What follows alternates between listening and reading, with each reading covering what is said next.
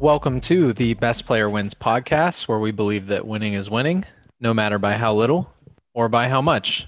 I'm Nate Endries, hosting alongside Jake Deemer. And today, welcome back for episode 2 of the Fantasy Baseball edition of Best Player Wins podcast.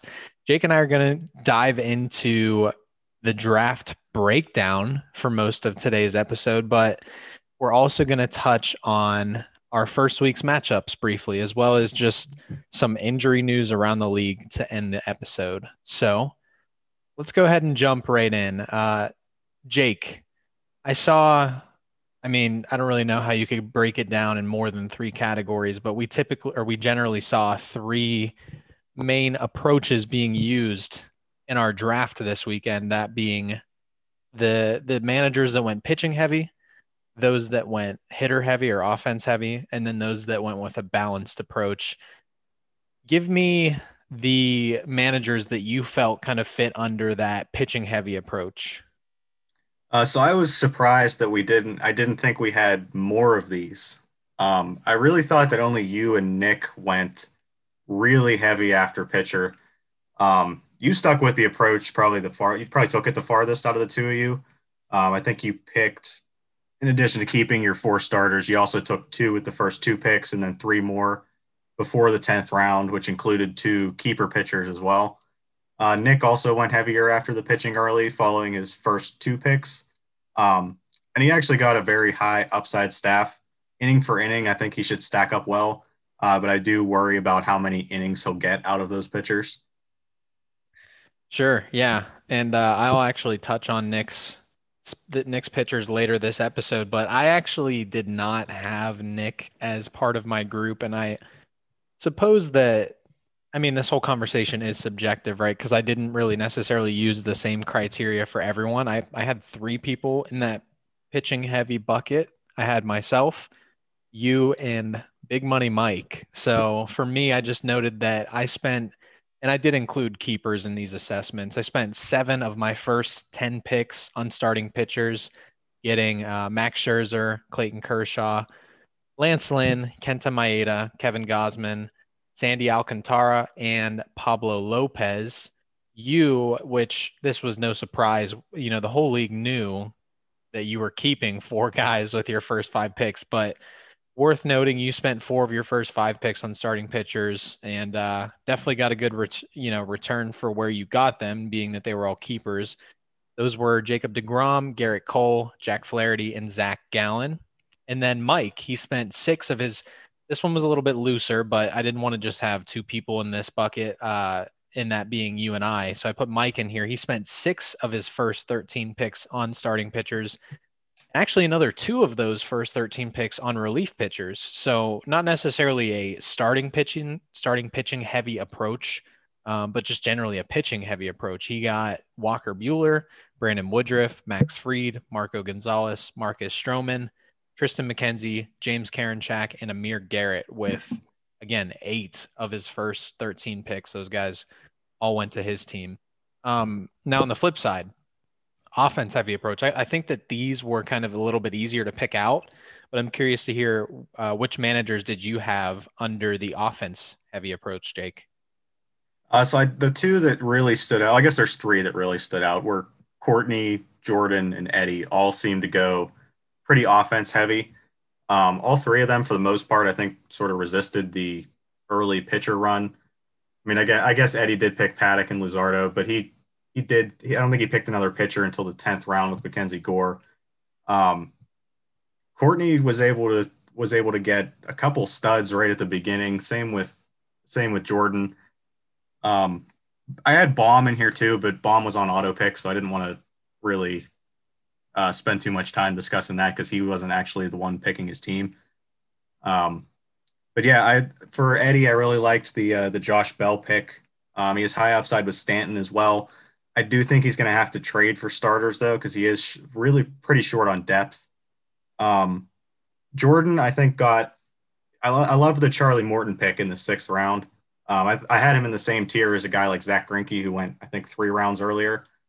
And I also had him ahead of Chris Paddock and Luzardo, who went earlier as well.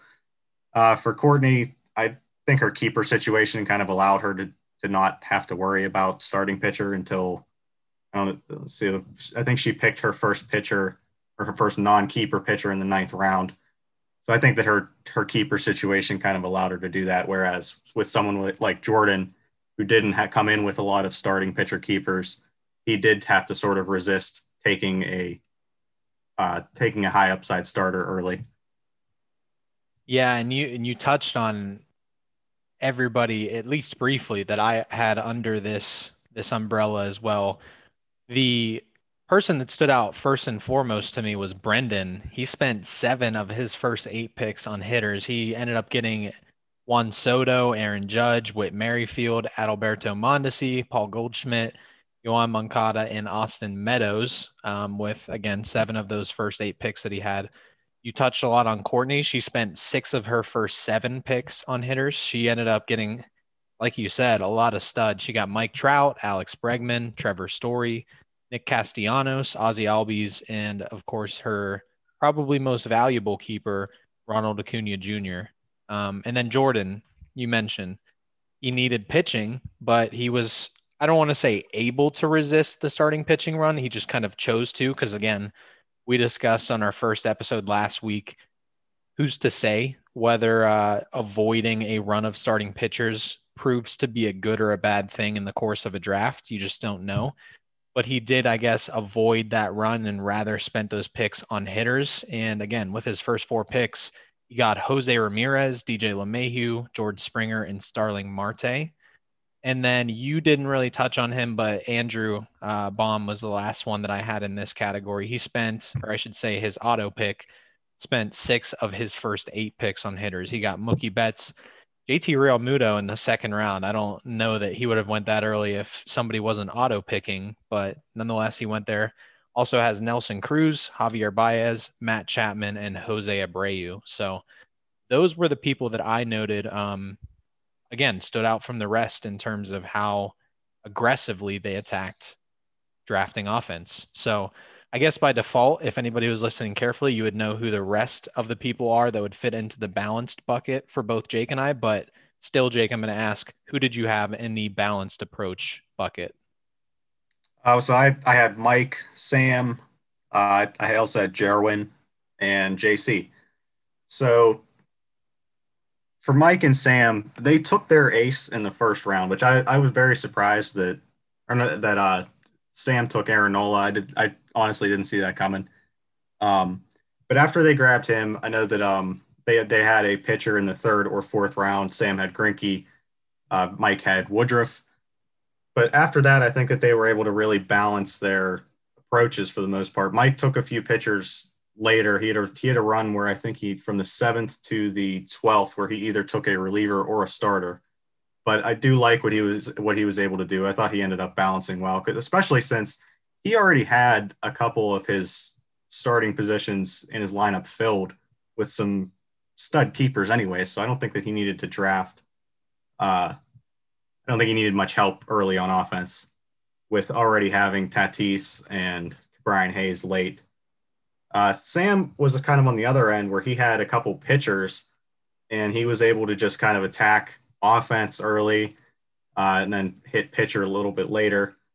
For Brendan, I agree that he mostly attacked offense early, but I didn't include keepers in my assessment. I think that's where we kind of differed a little bit.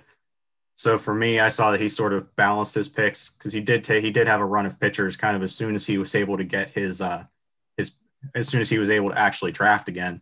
Because again, a lot of his keepers were early. And JC, other than the Barrios pick,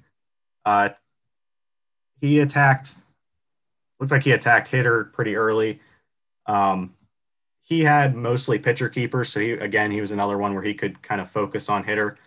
But I do like that he grabbed a lot of high upside hitters, and I think we're going to touch on a few of the or high upside pitchers. Sorry, I think we're going to touch on a few of those a little bit later. Yeah, and just following up on your surprise that Sam took Aaron Nola. Oh man, I was hoping that he wasn't going to take him there because I knew from previous conversations with Mike that he valued Bueller even over both Aaron Nola and Lucas Giolito. So I knew that if I knew that Walker Bueller was going to last to Michael's pick. So what I was hoping was that either Giolito or Nola would also last to his pick because I knew that he was going to take Bueller over either of those two. So I knew that I would get either Nola or Giolito, whichever one kind of fell to Michael. But Sam went ahead and crushed that dream that I had of starting with. I really had a pipe dream of starting with both Giolito and Nola. I don't know why I ever thought that that was going to be possible, but didn't Yeah, get either of there them. was no chance. Yeah, didn't get either of them. Of course, with Jarwin sniping Giolito from all of us in the keeper expansion draft. Teams that I had a lot of overlap, but in this balanced approach bucket, JC, he spent 6 of his first 12 picks on hitters, 4 on starting pitchers, and 2 on relievers. So even further than just splitting it up between hitting and pitching, he kind of spread it out to the main 3 areas of a roster, which are again offense, starting pitcher, and relief pitcher. Jarwin, he spent 7 of his first 12 picks on hitters, 4 on starting pitchers, and 1 on a relief pitcher. Sam spent again, or I should say the same, 7 of his first 12 picks on hitters, 3 on starting pitchers, and 2 on relievers. So kind of taking a similar path to JC where he's given a little bit more love to relievers early on and kind of building out the balance of his team. And then I guess this is where you and I disagreed a little bit because you had Nick in the pitcher heavy approach and then Eddie in the hitter heavy approach. I actually have both of them in kind of the more balanced approach. Maybe Eddie, I guess, would stick out to me more as belonging in the hitter heavy approach bucket as opposed to the balanced approach. But Nick, I noted that he spent 4 of his first 8 picks on hitters, and then the other 4 were on starting pitchers. So I thought that that was pretty balanced, in a vacuum. Eddie, on the other hand, spent 7 of his first 11 on hitters. So definitely, just like you mentioned earlier, he did attack hitting pretty aggressively, but he did spend 3 of those first 11 on starting pitchers and then 1 on a relief pitcher. So I think you can again pretty easily see who took kind of more aggressive approaches toward the draft, and you and I maybe differed a little bit. Just like you said, when it came to factoring in keepers, I factored them in because I do think who you kept, what round you kept them at does play into like what your strategy for the draft was. But I do like that you kind of remove them from the conversation because it's interesting to see if you take all the keepers out of the mix, like who just decided to hit what position heavy on players that were in the draft pool and not kept. So appreciate that perspective. Moving forward and kind of sticking with the same theme of the draft here, what was your most surprising takeaway, Jake? I was definitely that there was no prospect run. Uh, there were still prospects taken, but we did not have the middle round run of prospects like we did last year. I think part of it was that some prospects were already being kept, such as Kalenic, Franco, Kirilloff, and Andrew Vaughn. But we also didn't see guys who were more than 1 year away, like CJ Abrams or Austin Martin, get taken around the 15th or even a little bit earlier, like we had last year. Um, there is one notable exception in the draft, but I think we'll talk about that in a little bit. Okay. Um, and not to toot my own horn here, but I guess I'm tooting my own horn. I did just see today, I don't know if anybody follows RotoWire. That is my prospect source preference. And boldly, I'm definitely not going to act like this is not a bold call, but boldly, they just came out with a top 400 prospects update today and moved Julio Rodriguez, my last pick of the draft, to the number 1 overall prospect over both Kalenic and Wander Franco. They dropped Franco down to number 3. Thought that was super interesting. That's the kind of first reputable prospect website that I've seen take Franco out of number 1 recently, but to drop him to 3, I thought was a pretty strong statement too. So they have Yeah, both Rodriguez and Kalenic ahead of him. that's pretty bold to have that. Franco's good. Uh, Rodriguez is still probably a year away, but if dropping him down to 3, that's a bold call. I would have expected maybe he would be dropped down to two behind Kalenic because of I think you just happen to see guys that are close in proximity get the slight edge just because they get more hype. You've definitely seen that with Kalenic this spring training, but to drop him, I guess to drop both Kalenic and Franco behind Julio Rodriguez, that's the first time I've seen that. So I thought that was an interesting note in light of your lack of prospect run observation. My most surprising takeaway from the draft was that young pitching was drafted at an extreme premium, in my opinion. So typically in years past, we've seen young pitchers kind of live in the mid rounds, as most managers in our league have recognized the inherent risks related to workload management. Like you mentioned with Nick's team, there's not going to necessarily be a ton of innings from those guys. Um, but there's also the risk of like hitters adjusting to them, like experienced veteran stud hitters in Major League Baseball adjusting to them, or even just an unsuccessful transition into the early part of their careers. So like think of Mackenzie Gore, if he were to come up this year and not necessarily have as much success as everyone has hyped him up to expect over these last few years, that's a risk too, right? But this year, or I should say in the past, they still go in those early mid rounds, I want to say. And I'm only recalling from, you know, an anecdotal perspective. I'm not actually looking at a draft board to see where the young pitchers have gone in 2020, 2019, but I feel like typically they've gone in the early mid rounds because people kind of still salivate over the perceived upside around guys that fit the bill of young pitcher with ace to starting pitcher two upside. This year, however, we saw all of Zach Plesac, Ian Anderson, Chris Paddock, Jesus Luzardo, Sixto Sanchez, and Julio Urias go in the top 61 picks. Specifically, Eddie and Nick were the primary sources behind this kind of aggressive approach at drafting young pitching. I think it's ultimately going to prove to either be a sneaky way of navigating around the premium price of proven ace and SP2 type pitchers going really early, and the need to sacrifice elite hitting to get those guys that typically go in the first, second, or early third round. To navigate around that, Eddie and Nick ended up taking elite hitting early. Both took elite hitters with their first two picks and then kind of swung for pitching upside with these young pitchers with their next string of picks.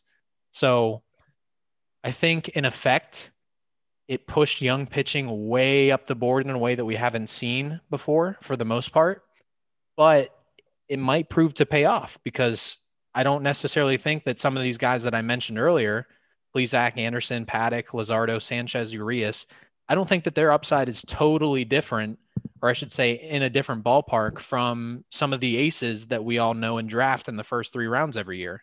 So I'll be interested to see how that plays out. Do you have anything Yeah. to add, Jake? Yeah, I think that out of all the years to try this, this might be the one where it might pay off the most because a lot of these guys do have similar upside, like you said. But the one thing that's always held them back is volume.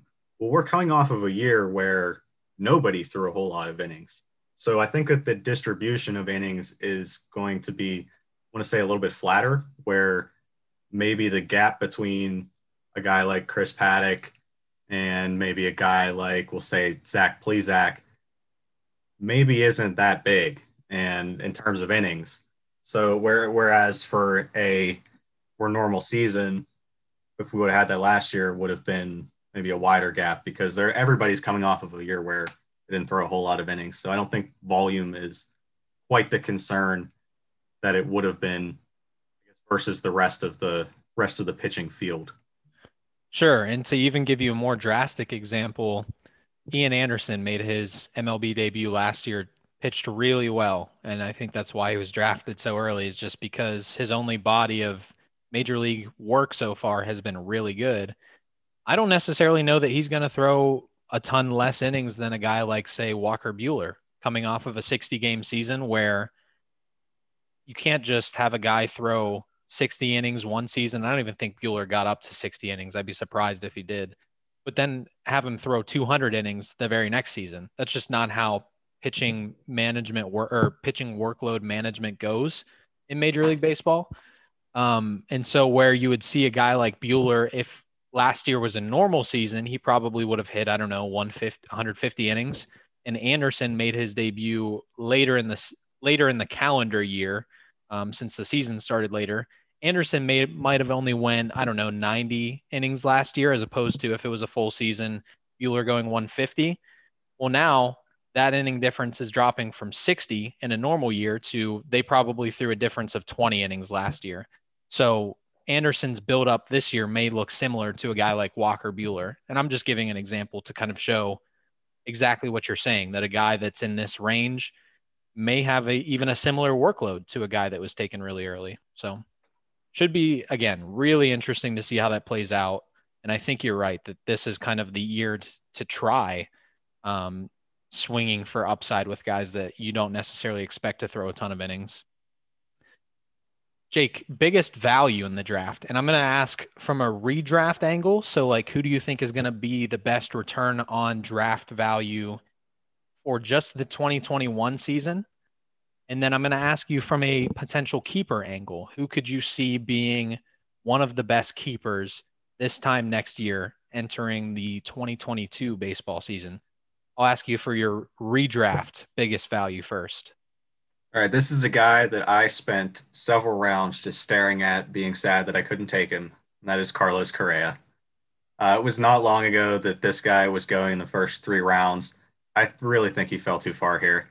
He had a bad regular season last year, but when you combine the play, like, he really picked it up in the playoffs, and really all the Astros did. They had sort of a down regular season, but kind of came alive in the playoffs. And I think it is important to kind of combine those two samples because we had such limited data to go on last year. But honestly, I would be fine having Correa as my starting shortstop this year. I think people are prematurely writing him off in the same way that they wrote off Corey Seager last year. I'm not saying he's going to turn into Corey Seager, but he is plenty capable of being an elite hitter that's going to return first 3 round value. And he was picked, let's see, I don't have it on. He was picked I want in to the, say in 12th round is where I got him. yeah. Yeah, I was excited to get him there. I kind of, again, I agree with your statement that he's not going to turn into Corey Seager. That's not my expectation, but I did have Corey Seager in the back of my mind when I made that pick, because I think you got Seager, what, in the 18th round last year? Like an absolutely nuts value on Corey Seager. This is not quite that steep of a discount, but I remembered, what happened not too long ago with Seager and your pick of him in the 2020 draft. And so when I saw Correa sitting there, I want to say in like late round 10 or round 11, something like that, I'm like, yeah, this guy's easily my next pick. And I was excited to get him there. My biggest value from a redraft angle, and this one might come as a surprise because he hasn't necessarily been a proven asset yet, but it is Zach Eflin in the 14th round. So basically, what I was trying to do here was make a pick that was, I guess, early enough that I don't expect this player, to turn into like a huge keeper value, but I do expect them to return solid value from where they were drafted. I think Eflin fits into that description perfectly. Not to go into too much detail in terms of stats and analytics like we did last week's episode, but to give you an idea of why I think Eflin will be a good return on investment. He was above average in K percentage, BB percentage, or walk percentage is what that's more commonly called. Average exit velocity, hard hit percentage, and a few other metrics we covered in last week's episode that suggest that his skills of limiting contact and walks while inducing weak contact when he does allow it, I think that's going to prime him for a 2021 breakout. And again, the reason why I slotted him in this category rather than our next category of being a potential keeper is that I'm not sure he'll break out to the extent of being one of the premier pitchers in the game, but I do think that he'll provide a good return on investment for Sam at the cost of a 14th round pick. Anything to add, or do you just want to jump into your potential keeper biggest value, Jake? I'll be honest, I'm not huge on Zach Eflin. I liked a couple of the other pitchers that went a little bit later, but we're going to get more into some of them when we talk about best worst picks. But Sounds Zach good. has upside. There's no denying it. He wasn't on my short list of upside pitchers I would have wanted. Sure. Fine with me. Potential keeper biggest value. Who do you got? I think there's the right answer here is Eloy Jimenez, who I think we all just forgot existed, even though we just talked about him because of his injury. Um, he fell all the way to I think the 24th round, which is amazing. And he should be a 3 year keeper without a doubt and be a pretty steep value for each one of those years. He's going to be a centerpiece for Eddie if he chooses to keep him around. Yeah, and I only didn't choose Eloy because I thought it was so obvious that either A, you were going to pick him, or B, we were both going to have the same idea of like, oh, we're definitely going to talk about Eloy regardless. So we're just going to choose somebody different. So I'm glad that you chose Eloy. I went a different route and I chose Logan Gilbert in the 23rd round. That was Courtney's pick. For those that don't know, Logan Gilbert is ranked as a consensus top two pitching prospect in the Mariners farm system, although he is definitely going to be the first of Seattle's big three arms to make his major league debut. I expect him, and I think most people do, expect him to debut in late April. So only going to be a few weeks until Courtney gets to use him in her lineup. And he's advertised as having the type of skills that could make all of us who had an eye on him during the draft regret not pulling the trigger before Courtney did in the 23rd round.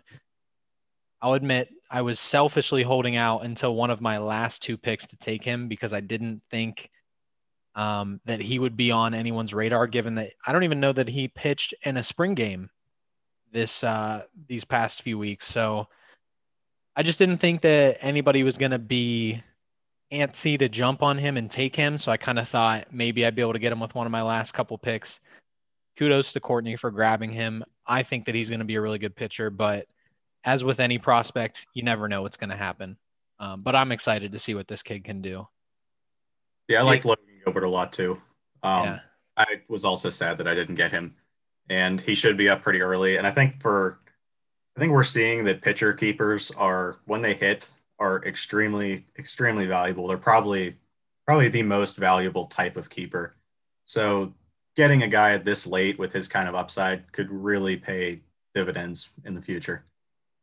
Yeah, I want to say that the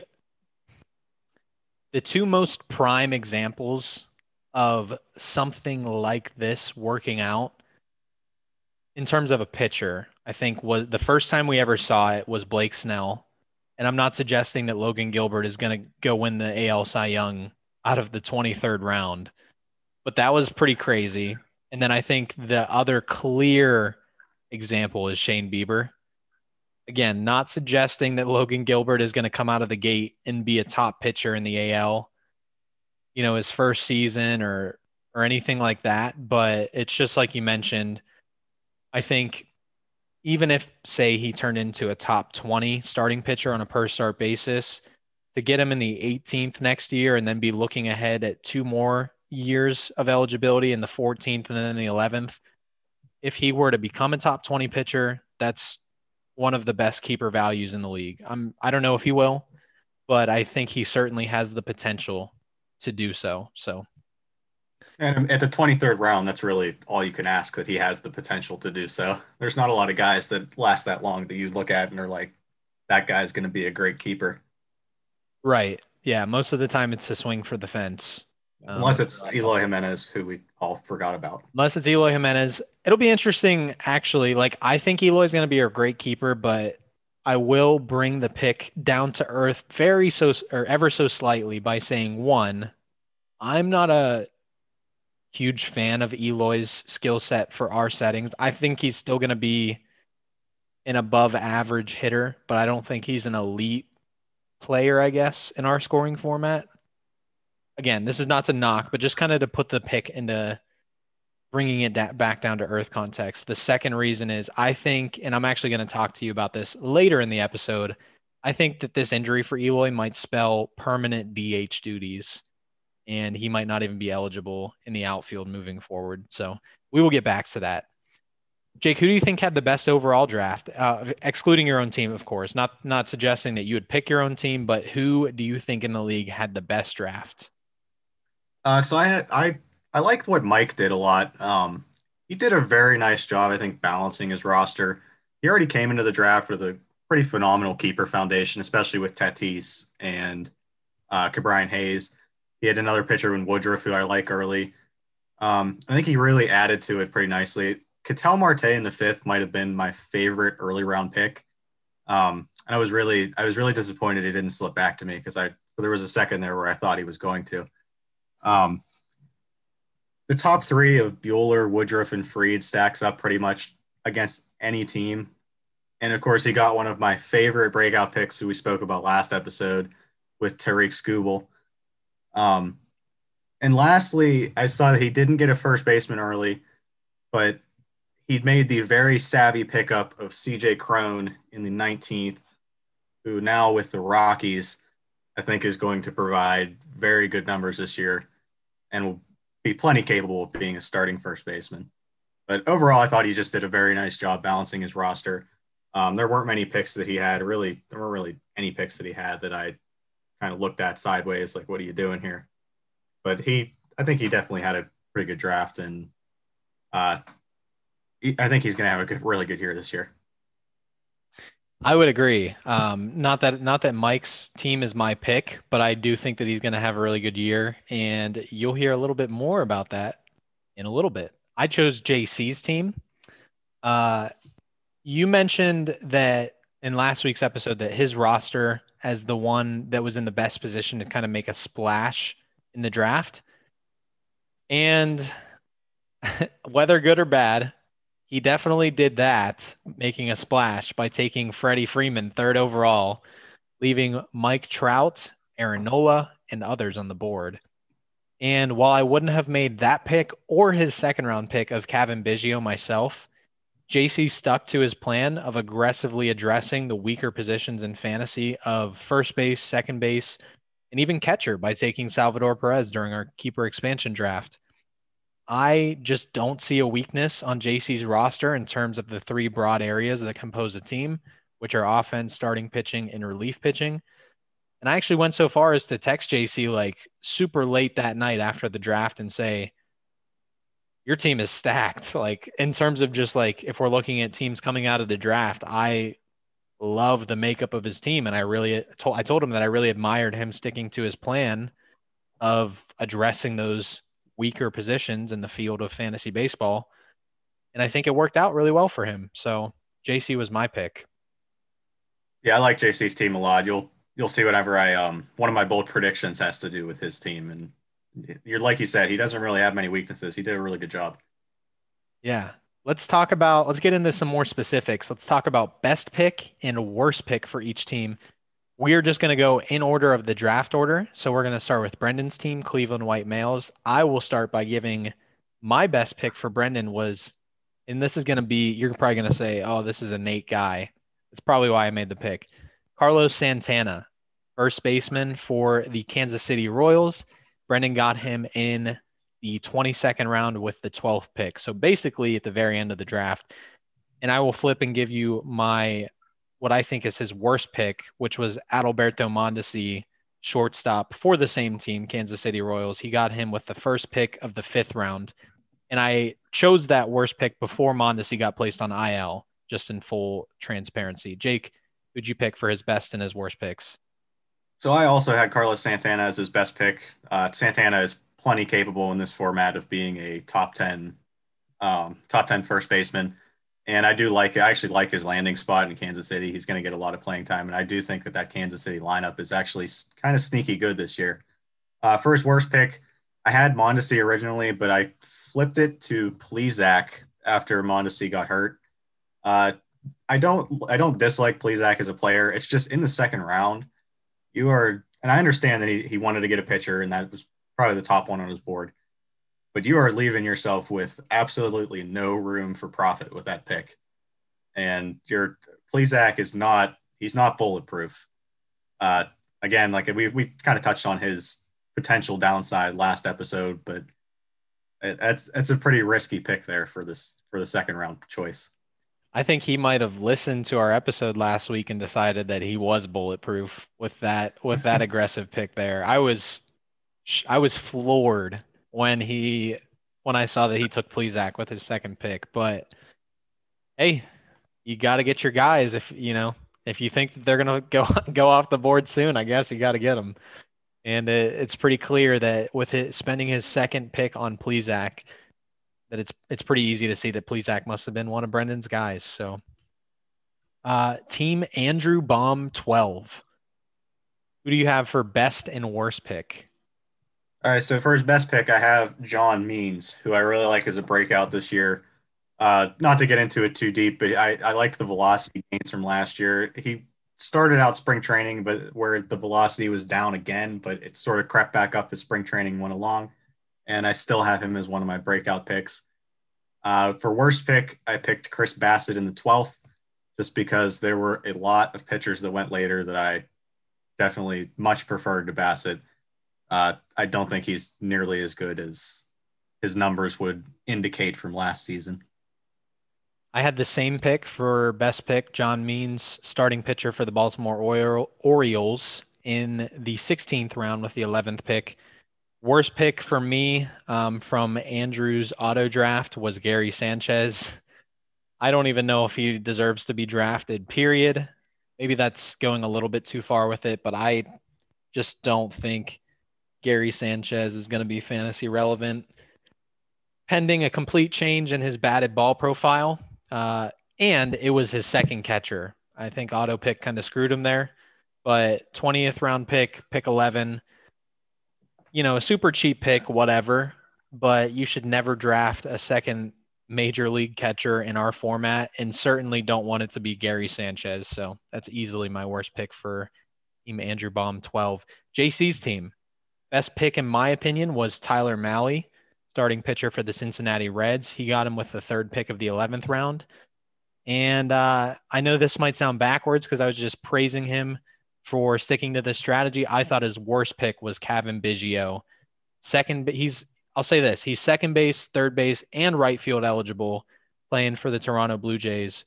But JC took him in the second round with the 10th pick. I thought that was far too early for my taste. So my best pick for JC was JD Martinez, and I know that we talked about his downside, but we still got to remember this is a guy who was an early round hitter for a couple years in a row, and he may not be done. In the 13th round, you're leaving yourself plenty of room for profit, and even if you have to drop him because he's bad, that's not a huge deal. So I do think that I liked the upside pick a lot there. For his worst pick, I picked Jose Barrios. A lot of this is just because I am really not a huge Jose Barrios guy. He kind of just is what he is. I don't think that he's really an ace. He'll give you volume, probably an ERA around 4, maybe around a strikeout per inning. That's plenty valuable, but I think there are a lot of other guys that kind of share that profile that went 2 or 3 rounds later. Sure. The next team we have is Courtney's team, Team C Deemer, and my best pick for her was somebody I already touched on in detail, Logan Gilbert, starting pitcher for the Seattle Mariners with the 4th pick of the 23rd round. And the worst pick that I have for her is Chris Taylor, second base, shortstop, left field, and center field eligible for the Los Angeles Dodgers, 4th pick of the 13th round. I can, again, see, I guess, the argument to be made with the multi-position eligibility. I just don't see Chris Taylor being fantasy relevant despite the positional eligibility. Who'd you have for Courtney? So I also had Gilbert as her best pick, but I'll pivot and use this opportunity to profess my love for Nick Castellanos and how upset I am that I did not get him. I think that he has all the potential to be a top 2 round hitter going into next year. She got him in the 4th round, so it's not really a huge discount, but I do like him a lot to be a really elite hitter this year. For her worst pick, I also had Chris Taylor. I think Chris Taylor will be fine as somebody to roster to fill in, but I guess this more has to do with I don't see him as being that much different than somebody like Jake Cronenworth or Nick Solak, and they went a lot later. Yeah, that's fair. Next team is Jerry's team. He named it Testicular Torkelson. Don't really know what those 2 words have to do in terms of association with one another. But best pick I have for Jerwin was Michael Kopech, starting pitcher who's actually going to open in the bullpen with the Chicago White Sox. He got him with the 5th pick of the 19th round.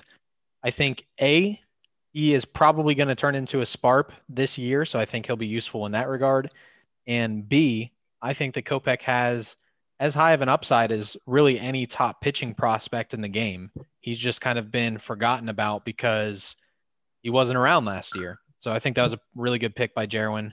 Worst pick I have for him, and this might be a theme. I think that the multi-position eligibility guys just got pushed up because people were kind of salivating over seeing 2, 3, 4 positions. But Brandon Lowe, second base, left field, and right field eligible for the Tampa Bay Rays. Jerwin took him with the 5th pick of the 3rd round. I just don't like.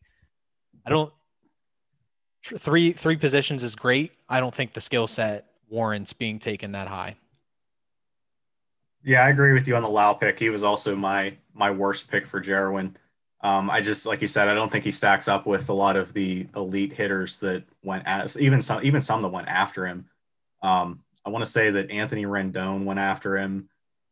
Even somebody, Correct. even George Springer. Those are all guys that I think have better skill sets than he does. The multi-positional eligibility is helpful, but at that point, I think you go for best player available, and I don't think that was Lau at that point. For his best pick, I have Ian Happ. I like Happ as kind of a breakout this year. I think he's going to be leading off for the Cubs. He walks a lot. He doesn't usually hit for a high average, but I do think that's going to turn around this year. He's going to get plenty of plate appearances, and in a points league, that's always important. So he's going to have all the opportunity in the world to really rack up counting stats. Yeah, Hap. I don't have a strong opinion on him one way or another, but I could definitely see him being a solid early to mid round value. So can't disagree with you there. Next team is Jordan's Keuchel and the Cucks. He rebranded today, actually. His best pick in my book, it was a really early pick, but I think made perfect sense. So I'm kind of going on the opposite side here with this multi-position eligible player, DJ LeMahieu. He has first base, second base, and third base eligibility for the New York Yankees. Jordan took him with the 7th pick of the 2nd round. And then on the flip side, worst pick, I actually have Dominic Smith, first base and left field eligible for the New York Mets. Jordan took him in the 7th round with the 6th pick. Again, same thing as Brandon Lowe. I just don't think the skill set warrants him being drafted in this range. So I also had DJ LeMahieu as my best pick, and I really like DJ LeMahieu, and I like that Jordan got him because DJ LeMahieu is a Jordan guy, and like you said, the multi-position eligibility is very helpful. He is an elite hitter. I trust him to perform like that again this year, even with the balls being a little bit deadened. For his worst pick, I had Starling Marte in the 4th. Mostly because I liked some of the outfielders that went after him, and I liked another Marte, Ketel Marte, a lot more than him. And while he doesn't have it right now, he will pick up center field eligibility. And I also liked Castellanos, Yastrzemski. I think I had ahead of him. There were just a couple guys. I'm not huge on Marte. I don't think he was the best outfielder available here. Sure, that's fair. Next team is Sam's, which he still hasn't rebranded despite being required to. He's currently named TP Prez, should be weak pullout hitter. I mentioned or I should say I alluded to what I think is his best pick earlier. Zach Eflin, starting pitcher for the Philadelphia Phillies in the 14th round with the 6th pick. On the flip side, worst pick for me was Bobby Witt Jr., shortstop prospect for the Kansas City Royals. He took him in the very next round, the 7th pick of the 15th. I just thought that one doesn't make much sense unless you get really lucky and they call him up very aggressively. See, I actually had Witt as one of my favorite picks for Sam. That's the one I chose to talk about too. I think that the 15th, that's plenty late to take a shot at a prospect. There was talk about him breaking camp with the team, so I don't think that it would be totally unreasonable to see him up at the end of April. We'll probably pick up second base eligibility, and if he sticks, the plate discipline's a little iffy, but if he sticks, having him at a weaker position as a keeper for a couple years, that could be pretty helpful. For my worst pick for him, I had Andrew Heaney in the 10th. This is more so another situation where I just preferred a lot of the pitchers that went behind him. I'm not a huge Andrew Heaney guy. I've kind of been faked out with him a couple years, so I I did not want to get burned this year and kind of had him push down my rankings. Yeah, I'll say in follow up to the Witt conversation, I want to say the people that have been chattering about him breaking camp with the team have mostly been those belonging to the fantasy baseball community because I want to say, and this isn't an exact number, but I think Bobby Witt Jr. only has like 60 total at bats in professional baseball. That would probably be an unprecedented call up if he's with the team in less than a month. But I mean, hey, it could happen. You never know. Juan Soto was called up at 19, and now he's one of the best hitters in baseball 2 years running. So we've seen strange things like that happen before. Big Money Mike is our next team.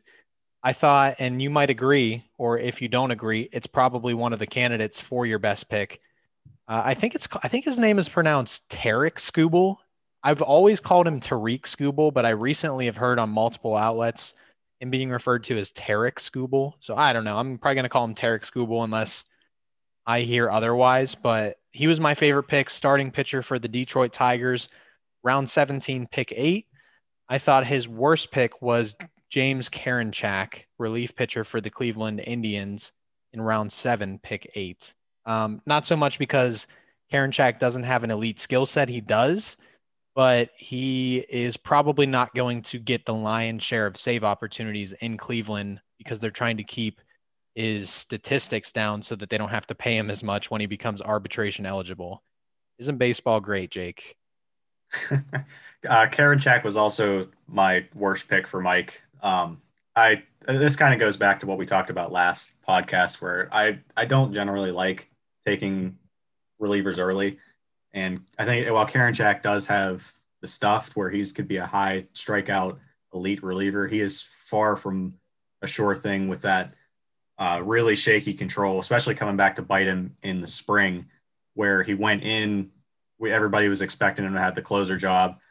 He walked like a billion hitters, and now suddenly he's now I think it's Whitgren is the favorite for saves there. Um, for his best picks, I was having trouble choosing. There were a lot that I really liked. I like Ketel Marte in the 5th, as I already said. CJ Crone I already touched on, and then you just talked about the other pick that I really liked, which was Scooble, who we talked about last episode as a potential big time breakout this year.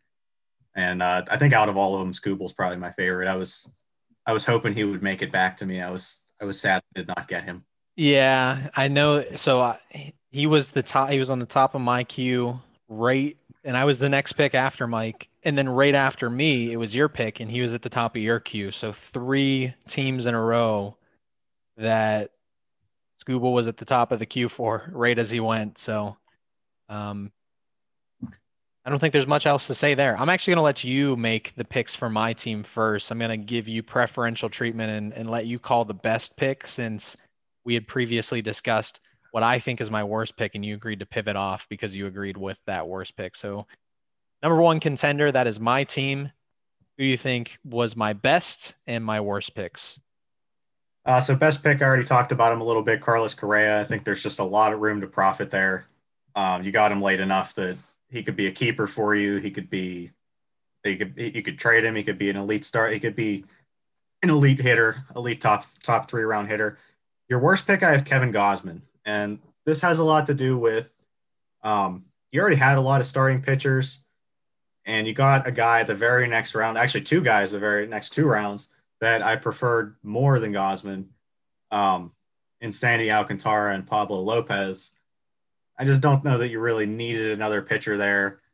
Gosman's not really, I don't think he's that much better than a guy like Frankie Montas or even Corey Kluber. The fact that the splitter is his primary, I guess this is his best secondary pitch kind of spooks me a little bit because those can be kind of volatile. Yeah, so Kevin Gausman was one of those guys that I don't think is a sexy name in terms of top pitchers or mid-round pitchers, but he did fit into the category or the strategy for me, which was I'm not going to pivot off of taking pitchers until either A, a hitter is there that I feel like I absolutely have to take based on the value, or B, all of the good pitchers, and I'm defining good as like top 30 to 35 range, right before the really steep cliff at starting pitcher. Before all of them were gone, I was basically going to keep drafting starting pitchers. So just to, I guess, add some context to the Gosman pick. I'm glad that I let you go first with the best and worst picks for my team because I actually did have Correa there originally as the best pick for my team, but I'm actually going to pivot here and say Anthony Rendon in the third round was my best pick, primarily because I think that Rendon has the skill, the upside, the floor, all the combination of all of that. I think he has that to match pretty much any hitter from the end of the first round onward. And it was kind of tough for me to pick between he and Bogarts here. I was really excited to get both of them at that 3-4 turn. I think that was a really nice value for me after going Scherzer and Kershaw in the first two rounds. And I'll transition by saying I think actually Max Scherzer was my worst pick with spending the 10th overall pick of the first round on him. And I know, a bunch of people in the room on Zoom were saying, oh, we fed right into your plan to talk about Max Scherzer as a bust, and then you go around and take him in the draft. That's not what happened. I actually did not like my picks of Max Scherzer and then following it up with a pairing of Clayton Kershaw a few picks later in the second round. I had just formulated a draft strategy that I spent hours putting together.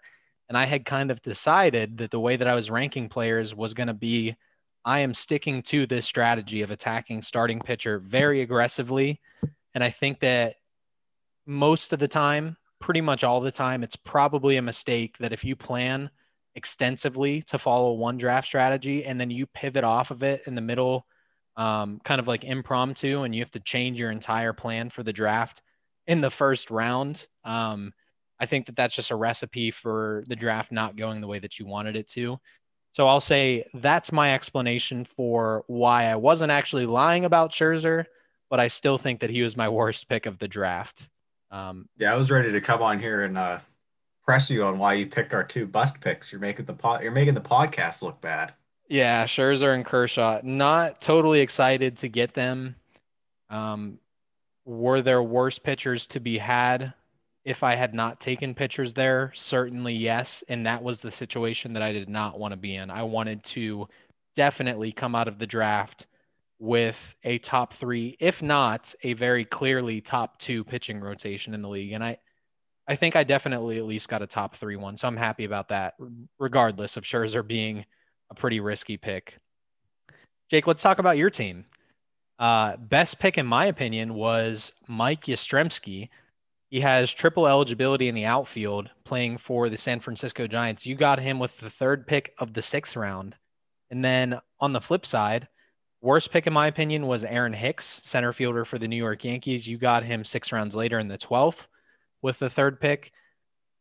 Same kind of reason that you chose, I want to say, who was your pick that you mentioned? Like you liked outfielders that were going after him, Starling Marte with Jordan's team, right? Yeah. It was the same kind of situation for me here. I thought that there were either a lot of comparable outfielders at this point, or B, just outfielders that I straight up liked better going after Aaron Hicks. The one consolation that I'll say that I imagine you had in mind when you selected him was that he does have center field eligibility, which I know is pretty weak. Like I know a lot of people mention second base and catcher. Center field, I think, is pretty up there in terms of being a weak position for our league as well. But you did have Yastrzemski, who has center field eligibility. I'm curious to hear not just your picks for your own team, but what your thought process was on Hicks. Yeah, I can't disagree with you on the Hicks pick. That was my pick for my worst one. That I think was the one draft where I looked at it, or the one pick in the draft where I looked at it, and I was thinking, man, I really have to take an outfielder here and Hicks was the last one in the tier of center fielders that I had. If I had to do it over again, though, I would have moved, like you said, I would have moved Yastrzemski to center, picked up a corner like mainly Clint Frazier. I had him pretty high. But yeah, that was more of a reaction pick, which you never want to do. It was a reaction to the lack of outfielders I had on my roster, and the fact that if I felt if I didn't get one there, then I would really be in some trouble. For my best pick, I had James Paxton, who I started really coming around on later. He was working on the backfields for most of spring, so we didn't really get to see him a whole lot. But from what I've seen, the velocity's back. He's striking out a lot of hitters. I don't know if he's going to be the Paxton of old, but uh, the Paxton of old upside is probably still there. And in the 16th round, that's really all you can ask for at that point.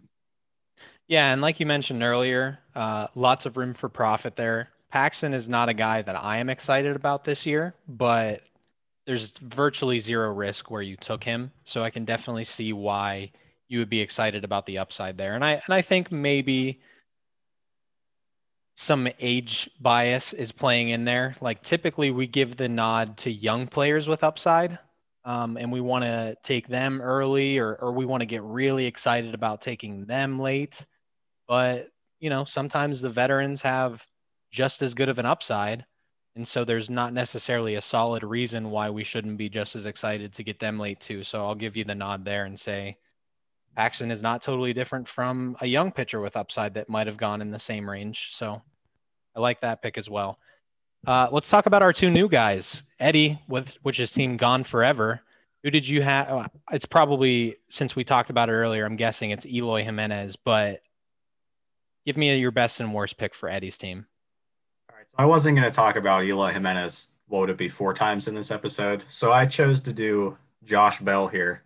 I absolutely love Josh Bell as a rebound this year. Um, I like that he's in a better lineup. Their pitchers are actually going to have to throw to him now, whereas with the Pirates, the lineup was pretty barren. It was kind of just him and whoever else they decided to throw in there. But I really like Josh Bell as a rebound this year. I think he is plenty capable of being a top 5 first baseman. For the worst pick, I had Jorge Soler. Um, this really has everything to do with him just kind of being a meh pick, I guess, in this area. I would have preferred a lot of other outfielders in this range. Guys like Clint Frazier. I think Alex Verdugo got kept. Tommy Pham. He just doesn't really do anything for me, I guess. Yeah, I actually had the same worst pick, Jorge Soler, but my reasoning was flawed. I thought Soler was DH only after Eddie had kept Giancarlo Stanton, who is also DH only. So technically, my reasoning is flawed. I'm not necessarily going to pivot off of the pick, though, because I agree. I don't think Jorge Soler has a lot of upside to offer. Like, yeah, he might hit 40 home runs, but at the expense of everything else. So that kind of player just doesn't really do much for me personally. And I will talk about Eloy Jimenez for the 4th time. That was my choice for best pick for Eddie in the 24th round. So that's that. Nick, Pine Run Market, last but not least. I have an inkling that we are both going to make the same pick for best pick. So I'm going to let you go first, Jake. My best pick for him was Domingo Germán, or as Nick would say, Domingo German. And in the 24th round, you are leaving yourself a lot of room to profit from a guy. I think it was 2019 where he kind of had his breakout year. But even he doesn't have to be an ace to return a lot of value there. There's really no downside to taking a guy like him that late, and he's going to offer just as much upside really as anybody else in that range. For worst pick, I had Christian Javier. For him, I just don't buy the skill set. He's such a weird pitcher. I don't remember which one it is, but I know his xERA was really high and his xFIP was really low, or it was flipped. But he's just someone I really can't figure out, and I just don't think he has that much upside. He's not really he doesn't really have any good secondary pitches, and beyond his fastball is just okay. I don't think he provides a whole lot of upside. And in the 14th round, there were other pitchers that could have been selected there that'll probably give you not only more upside, but also more volume. I come on the other side of Christian Javier. I think he is a question mark, but I tend to lean more toward giving him the benefit of the doubt. However, I will say I was right because my best pick was also Domingo Herman, starting pitcher for the New York Yankees. Nick took him with the first pick of the 24th round. My worst pick for Nick was Tommy Edman. He chose him with the first pick of the 10th round. And I guess I can see why. He has second base, third base, shortstop, left field, and right field eligibility, basically playing every single position. Might as well just throw some catcher's gear on him, as well as throw him out to the mound at some point. Just give him everything.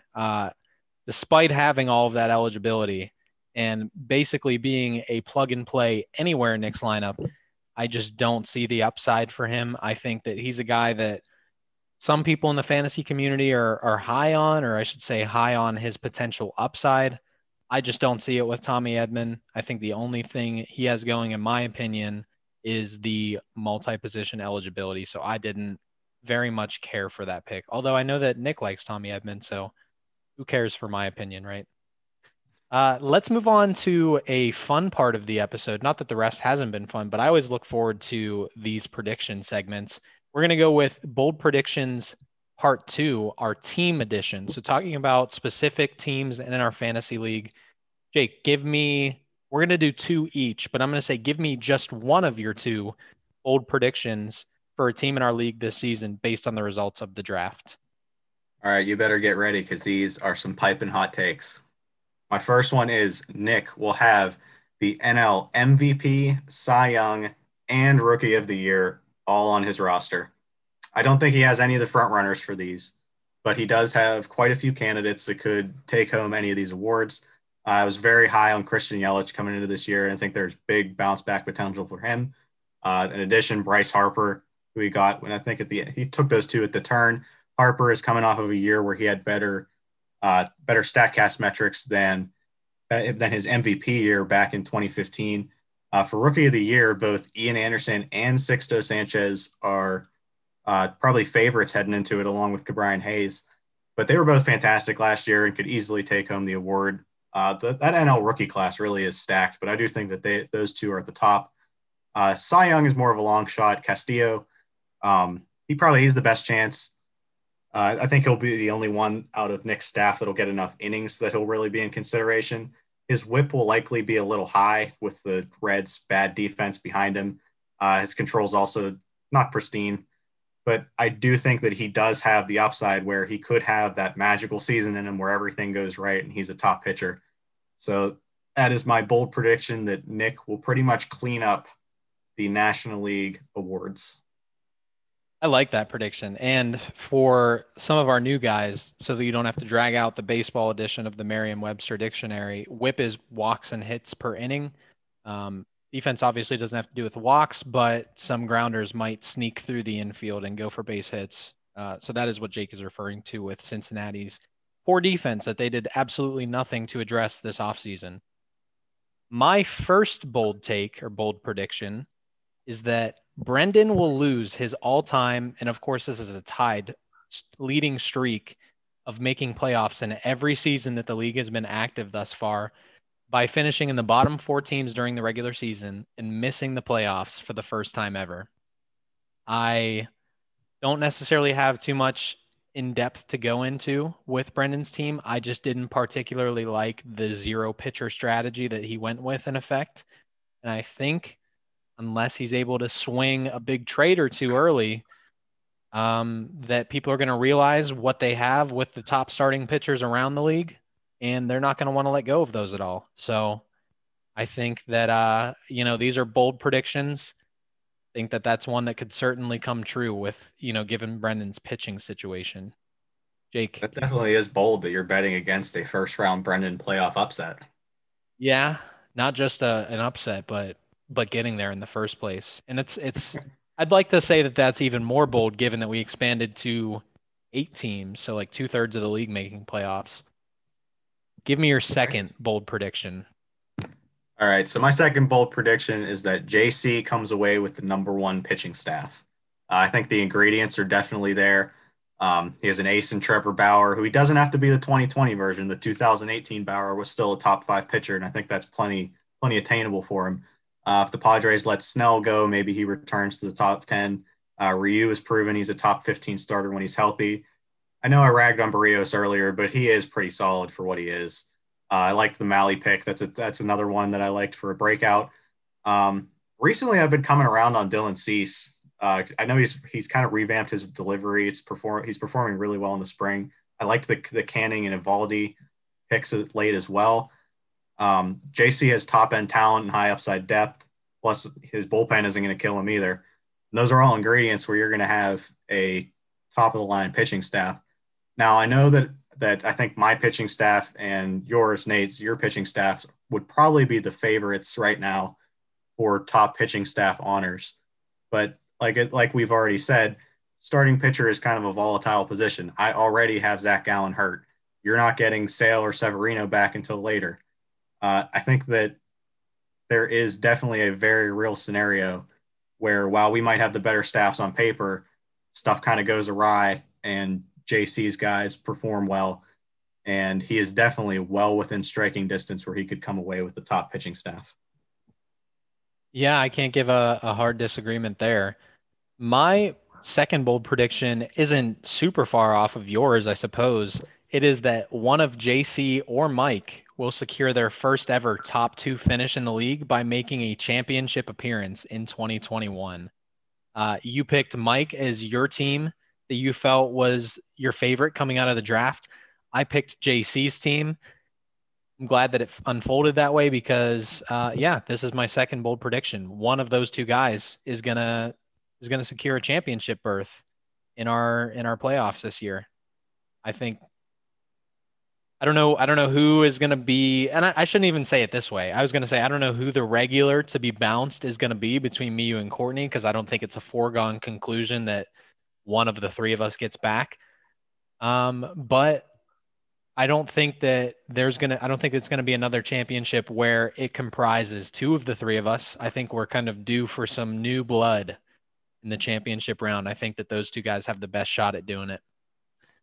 Let's talk about some more predictions, Jake. Interleague rival predictions, and really this is just a standings prediction. So we have the East Division, we have the West Division, and the teams that comprise the East Division are Jarwin, Jordan, Andrew, you, JC, and Nick. And then the West Division is composed of Eddie, Courtney, me, Mike, Sam, and Brendan. And I'm only asking you to predict the standings through 9 weeks because that's when that to be determined matchup comes into play, where you're going to play the team in the other division that is currently seated in the same spot in the standings in their division as you. So, Jake, East Division, give me your prediction for the standings come week 9. All right, so I'm going to go number one. I'm going to say JC is leading the division at that point. For number two, I think I'll be in second. I have Jordan third, Jarwin fourth, Nick fifth, and Baum sixth. Mostly, I think I gave the JC the edge over me. I don't think my offense is really bulletproof or anything. Plus, I already have Gallen hurt. So if we're only saying maybe I can catch him in the later half when I have Gallen back, well, hopefully have Gallen back. But early on, he's healthier than I am. His team is definitely comparable to mine. So I'm giving him the edge there. I liked what Jordan did a little more than what Jarwin did. So I'm gonna have him ahead of him there. Um, Nick is the one that could really kind of bust this here because, like I said, he's a high upside team. If we're only predicting early, I don't know that the innings limits are going to come into play for any of his young pitchers. So he could potentially maybe flip ahead of Jordan or Jarwin, maybe finish somewhere near the top. For Baum, the auto pick really kind of did him dirty, and I think that the lack of pitching depth, at least early, might hurt him. Yeah, we actually had the exact same standings prediction, except I have Nick fourth and Jarwin fifth. You had Jerry fourth, Nick fifth. We have those two flipped. For basically all the reasons that you touched on for all of these teams. I would agree. I think that Jerwin was on track to be drafting a really good team and then kind of veered off the road a little bit by taking a few prospects a little bit too early where he could have still kind of reinforced the depth and talent of his team. Whereas I think that Nick kind of sat in the sweet spot of, yeah, he took young players, but they're players that are in Major League Baseball right now and have really high upsides. The one player that might be the exception to your statement of the innings limits may not come back to bite him in the first 9 weeks is Sixto Sanchez. They seem to be doing some front end workload management where they're building his innings up still. So they optioned him to their alternate site. So he will not be with the team, presumably for, I don't know, the first 2 weeks would be my guess. Yeah, I think they said it was like the first turn or two through the rotation. Yeah. So we'll see. I would imagine he's one of the only examples across baseball where they're kind of doing front end workload management. But I guess time will tell with that. We have a similar inkling overall in the East Division. So let's I move could on also to. see pushing. Sorry, I was going to say I could Good. also see Darwin getting pushed down a little bit because he did take a couple injured players, and if we're only predicting to week 9, he's going to be missing them for a couple weeks. Yeah, he took Carrasco, and then there was one other big player, Soroka. Soroka. That's right. Yeah, they're going to be out, or Soroka's going to be back a lot quicker than Carrasco, but I don't think he's going to be back before mid-April. I would be shocked. So that's at least 2 matchups. Carrasco probably won't even be back by week 9, if I had to guess. So, yeah, West Division. I'll give you my standings first, or my prediction of the standings.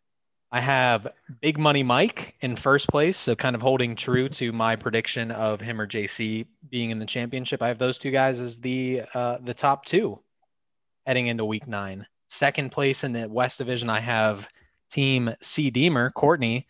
I think that her offense is super stacked, as we already discussed earlier this episode, but her keepers, as far as pitchers go, kind of let her hang with just about anybody in that department. So I think she's a really good team overall in terms of balance. I have myself coming in at number 3. I do like my team, but I don't necessarily think that it's going to have the most early success out of anyone in the division.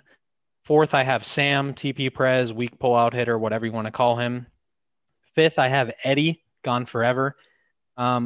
Similar reason to Brendan and Baum, where they just don't have many pitchers or their depth in pitching is not very good. I think Eddie kind of fits into that category as well. And then Brendan, again, going alongside my bold prediction, I have him 6th place. I just don't think that the zero pitcher strategy is going to age well for him. Anything? Oh, wait, you still have to go for West Division. Who do you have, Jake? The only change that I have from yours is I have Brendan 5th and Eddie 6th, and the reason for that is that uh, Eddie does not Eddie's pitching depth I like a little bit less than Brendan's, and I think the rest of their but yeah, just to elaborate a little bit, Mike, I said that he was the one roster that I liked the most, so I do think that he's going to be in first there. Courtney, I had second. The offense is just unreal, and the pitching really it's not the best, but it's definitely not a weak point. You had third. A lot of that is because you're going to be missing a lot of guys for the first couple turns through. Sam, I have fourth. I don't even think Sam's team is bad. This was a tough division to pick from because there were a lot of teams that I thought were even. Sam's team could be right up there with the other 3.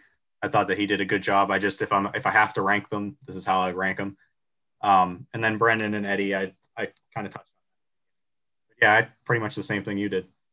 I don't think your mic is liking your analysis over Eddie and Brendan, but yeah, they have similarly built teams, and you give preference to Brendan's pitching just a little bit more than Eddie's. So that makes sense to me. Let's finally move on from the draft and talk about, very briefly, our week 1 matchup preview. And we'll go a little bit more into detail with, our weekly matchup previews in future episodes when we kind of have some performance to base our analysis on.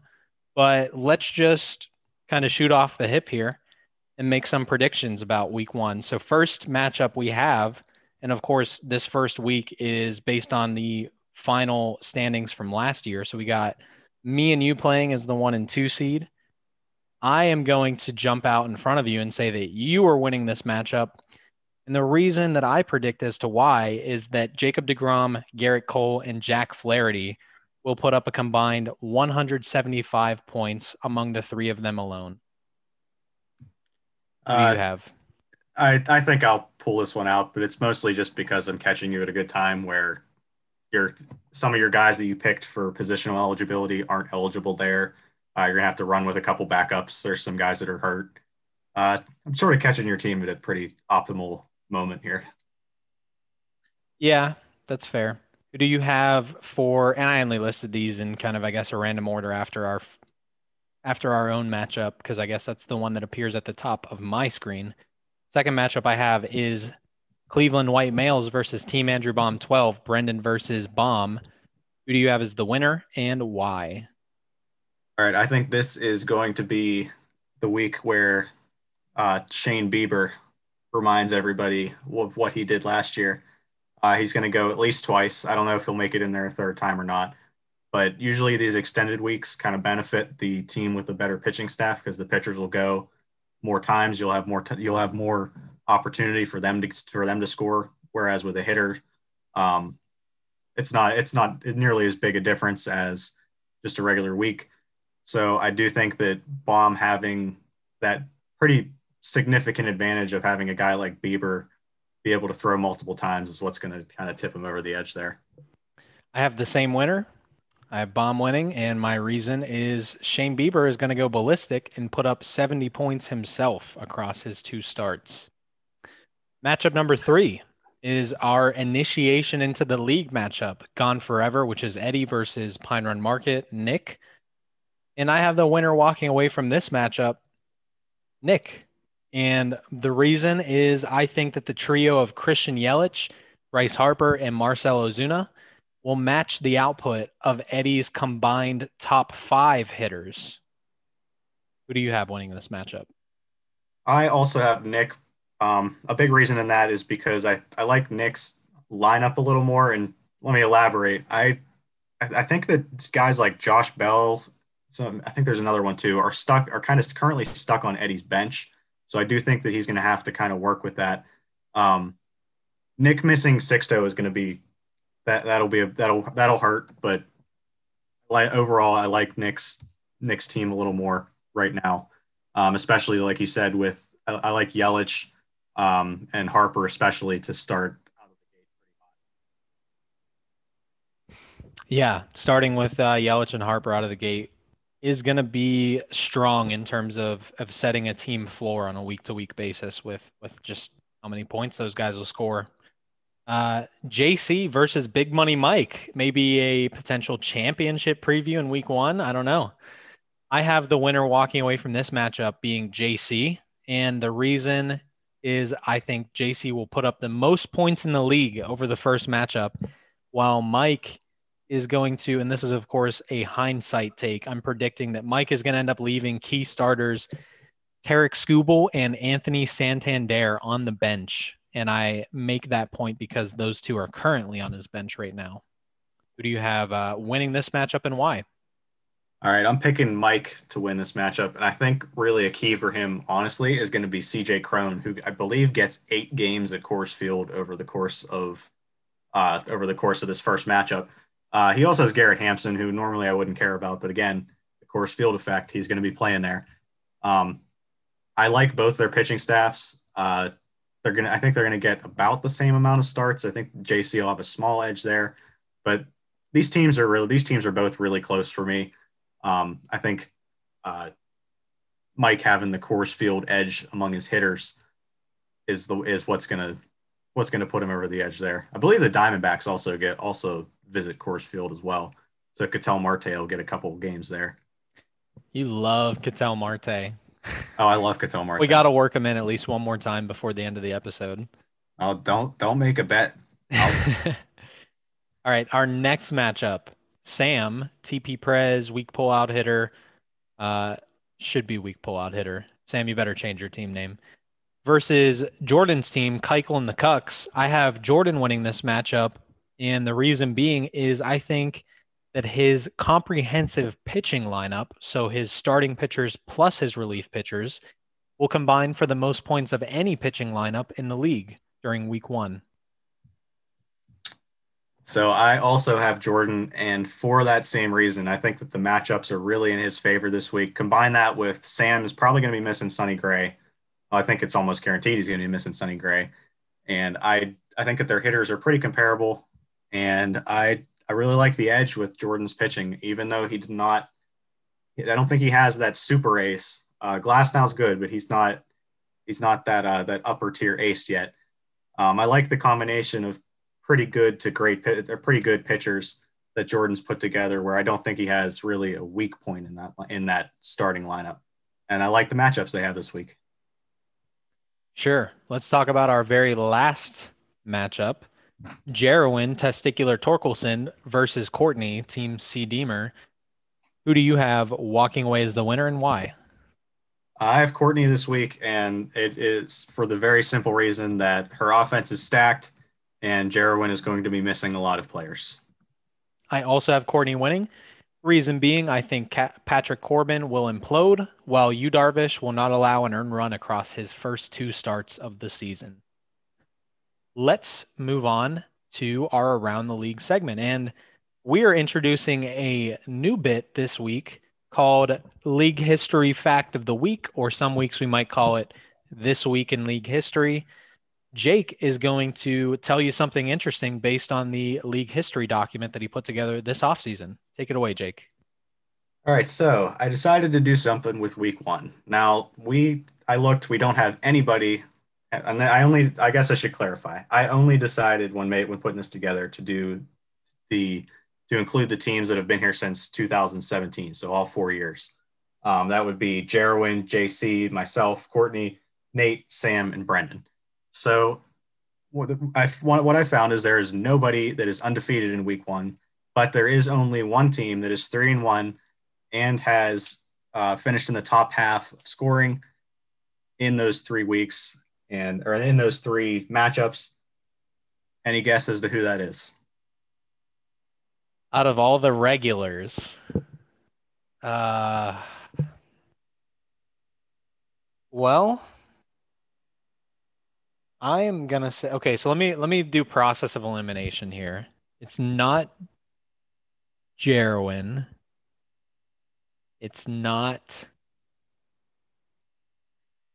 uh I'm just gonna go out on a limb. I don't really know why. I'm just gonna say Sam. It's not. It is Brendan. Ugh. That's gonna that he's gonna drop to 3-2. That's my prediction. Yeah, so he's the only one that has won 3 games and finished in the top half in three out of 4. Okay. Strong starter and finisher, because usually he like you said, overachieves late in the season. Which is actually a compliment to Brendan, by the way. Every time we say that, it just goes to show that his management skills can get the most out of his lineup, even if it doesn't necessarily stack up in talent to some of the other top teams. So every time we say that, just know that we're giving Brendan a pretty big compliment. He consistently does that. News and notes. Let's get the end of the episode underway here. So we've had a lot of bad news recently, and this feels like it's been out for a while now, but I think it came out after we recorded our first episode. Zach Gallen, he has a hairline fracture in the forearm of his throwing arm. Jake, how comfortable do you feel with your decision to keep him, draft him in the 5th round? With how high pitching went, I guess I feel more comfortable knowing that I probably still got him at a discount, and there's no way to tell, but I don't think I would have gotten him. I would have gotten him here had he been available, even with the lack of a timetable. Okay, stealing the thunder of my next question a little bit. Does his lack of a recovery timeline give you any pause on whether or not you made the right decision? I mean, yeah, it kind of goes back to what I said the last episode, where I generally like to go safety early, upside late, and drafting a pitcher who is already hurt coming into the year with my fifth round pick is obviously not sticking to that. So that does make me very uncomfortable knowing that he still doesn't have a timetable. Yeah, we haven't even heard anything, which I have a share of him in another league, so it makes me nervous as well. Just on a gut feeling, if I gave you an over under line of 150 innings pitched for Zach Gallen this year, are you taking the over or the under? I'm going to take the under because I think I only had him for about 160 innings before the injury. I think the Diamondbacks came out and said that he was going to be on an innings limit anyways. So 150 kind of seems a little optimistic, even though he'll miss a month. Well, hopefully he'll miss a month. I believe. I think he'll probably miss a little more than that and actually end up around 130, 140 innings. But there really isn't much of a precedent for his injury, and there is a lack of a timetable. So I guess it's kind of anyone's guess how long he'll miss. Yeah, I'm going to play the optimist role and say he slightly eclipses 150 innings. I think if the timeline works out to where his workload is going to be managed in a similar way that it would have had he been healthy all year, I think that that's not really going to change any of the Diamondbacks' expectations on how many innings they would have liked him to throw this year had he never been injured. So, say he only misses a month, maybe he still hits that 160 mark that the Diamondbacks may have penciled in for him. I'll be optimistic and say over, not by too much, 150 innings for Zach Gallen. Eloy Jimenez, obviously, we've talked about him quite a bit this episode. And that's because primarily he tore his pectoral muscle after trying to rob a home run during a spring training game. And he's going to be sidelined for a minimum of 5 to 6 months before resuming baseball activities. Obviously, that gave way to Eddie getting him super late in the draft. So kudos to him for getting a great value during our draft.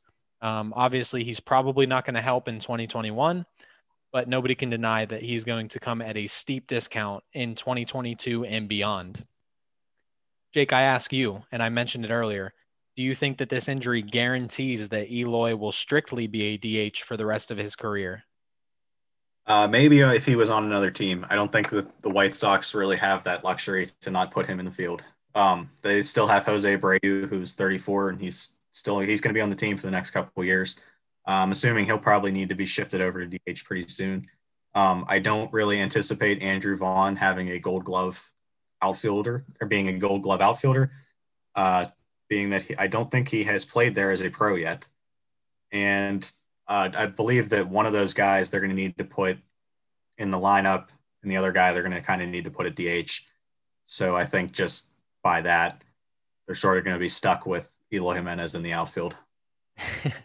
It is fun to watch him field, Yeah, if it's nothing fun. else. Fun is interesting. A way to describe it. If they do decide to play him in the outfield, do you think, and I guess you probably already alluded to your answer, do you think it's going to be frequently enough to be meaningful in fantasy? I.e., do you think that they're going to get him the amount of appearances that he needs to gain outfield eligibility in fantasy early enough in the season to make a difference? Or do you think that he is Yordan 2.0, where if he does pick up eligibility, it's not going to be until the latter half of the season? I think he'll still be an outfielder. I mean, I just don't think the White Sox have the luxury to not have him out there. Why would you say that, or why do you think that they would be more likely to put like a 35 or 34-year-old Jose Abreu in the lineup instead of having Eloy in the outfield? Just because he hasn't shown the ability to play the field or keep himself healthy while doing so. That's pretty much my primary reason.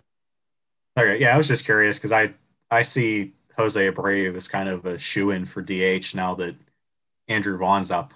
I think that he'll kind of shift over there, if not later this year, maybe probably within the next 2 years. Yeah, it'll be interesting to see how Vaughn handles the outfield. They only just started playing him there in spring training, and it was like at the very end of spring training. So time will tell. But I How think hard if is it to play the outfield, anyways?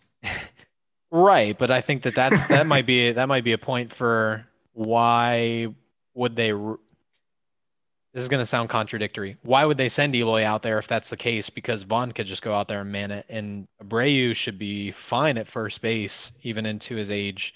What is he, 34 now? Age 35, 36, even maybe 37 seasons. I mean, you see Yuli Gurriel for the Astros playing first base for all these years, and they're throwing 23-year-old Yordan Alvarez into the DH, and that's pretty much where he's going to be locked in. I mean, you can make an argument for both sides, really. I'll be interested to see what they do with Eloy because he clearly has shown that he cannot play left field productively in terms of providing good defense or in terms of keeping his body healthy enough to actually provide the upside of his total player profile, which is his offense. So we'll see what happens.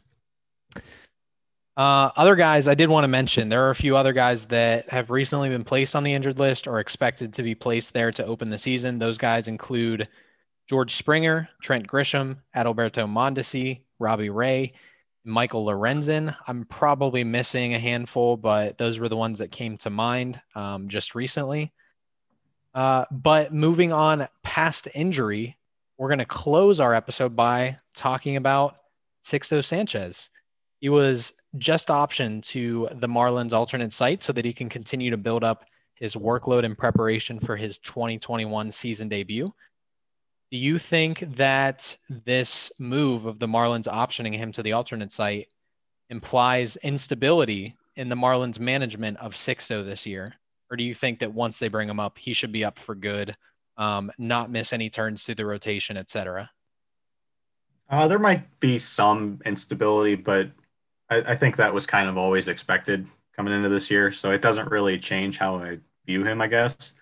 I think that they were always going to be either by putting him in the bullpen or maybe moving to a 6-man rotation, maybe skipping his turn. I think that was kind of always in the cards for him.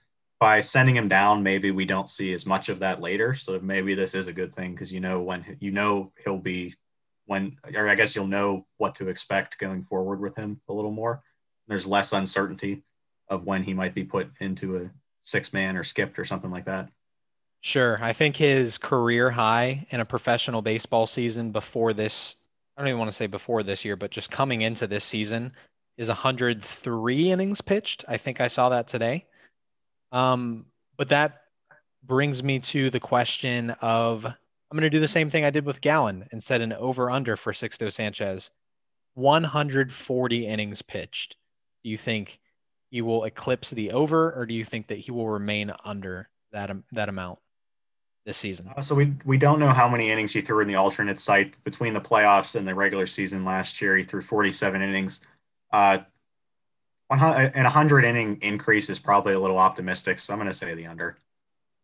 I'm also going to say the under because he has never really gotten close to this number before in his professional career. So I am going to expect that either A, they won't let him get there if he is healthy, or B, I mean, hopefully this doesn't happen, but Sixto Sanchez has had health issues in the past.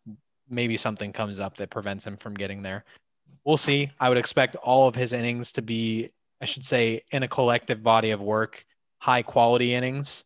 So I don't really think that you have much to think about when he does get thrown on the mound, but just something for Nick to think about in terms of the amount of innings that he's going to get from Sixto total. Anything in closing, Jake, before we end episode 2 of the fantasy baseball edition of the Best Player Wins podcast? I still like Ketel Marte even at the end of the podcast. And I would really appreciate it if the Diamondbacks would just stick Zach Gallen on the IL already, because there's no chance he's going to be on the season, and that would make it much more convenient for everybody who has them on several of their fantasy teams. Yeah, he and a lot of players I feel like haven't been stuck on the IL yet. It's always a frustrating thing when certain teams put players on the IL early before the season starts. Some don't do it until a couple hours before, but keep monitoring your rosters, keeping your eye out for news on when these players are put on IL so that you can go out to the free agent market and scoop up 2 or 3 or 4 of those guys on your watch list. But for Jake Deemer, I am Nate Endries. Thank you again for listening to the second episode of our Fantasy Baseball podcast. Hope you enjoyed it, and We will talk to you guys next week. Ear.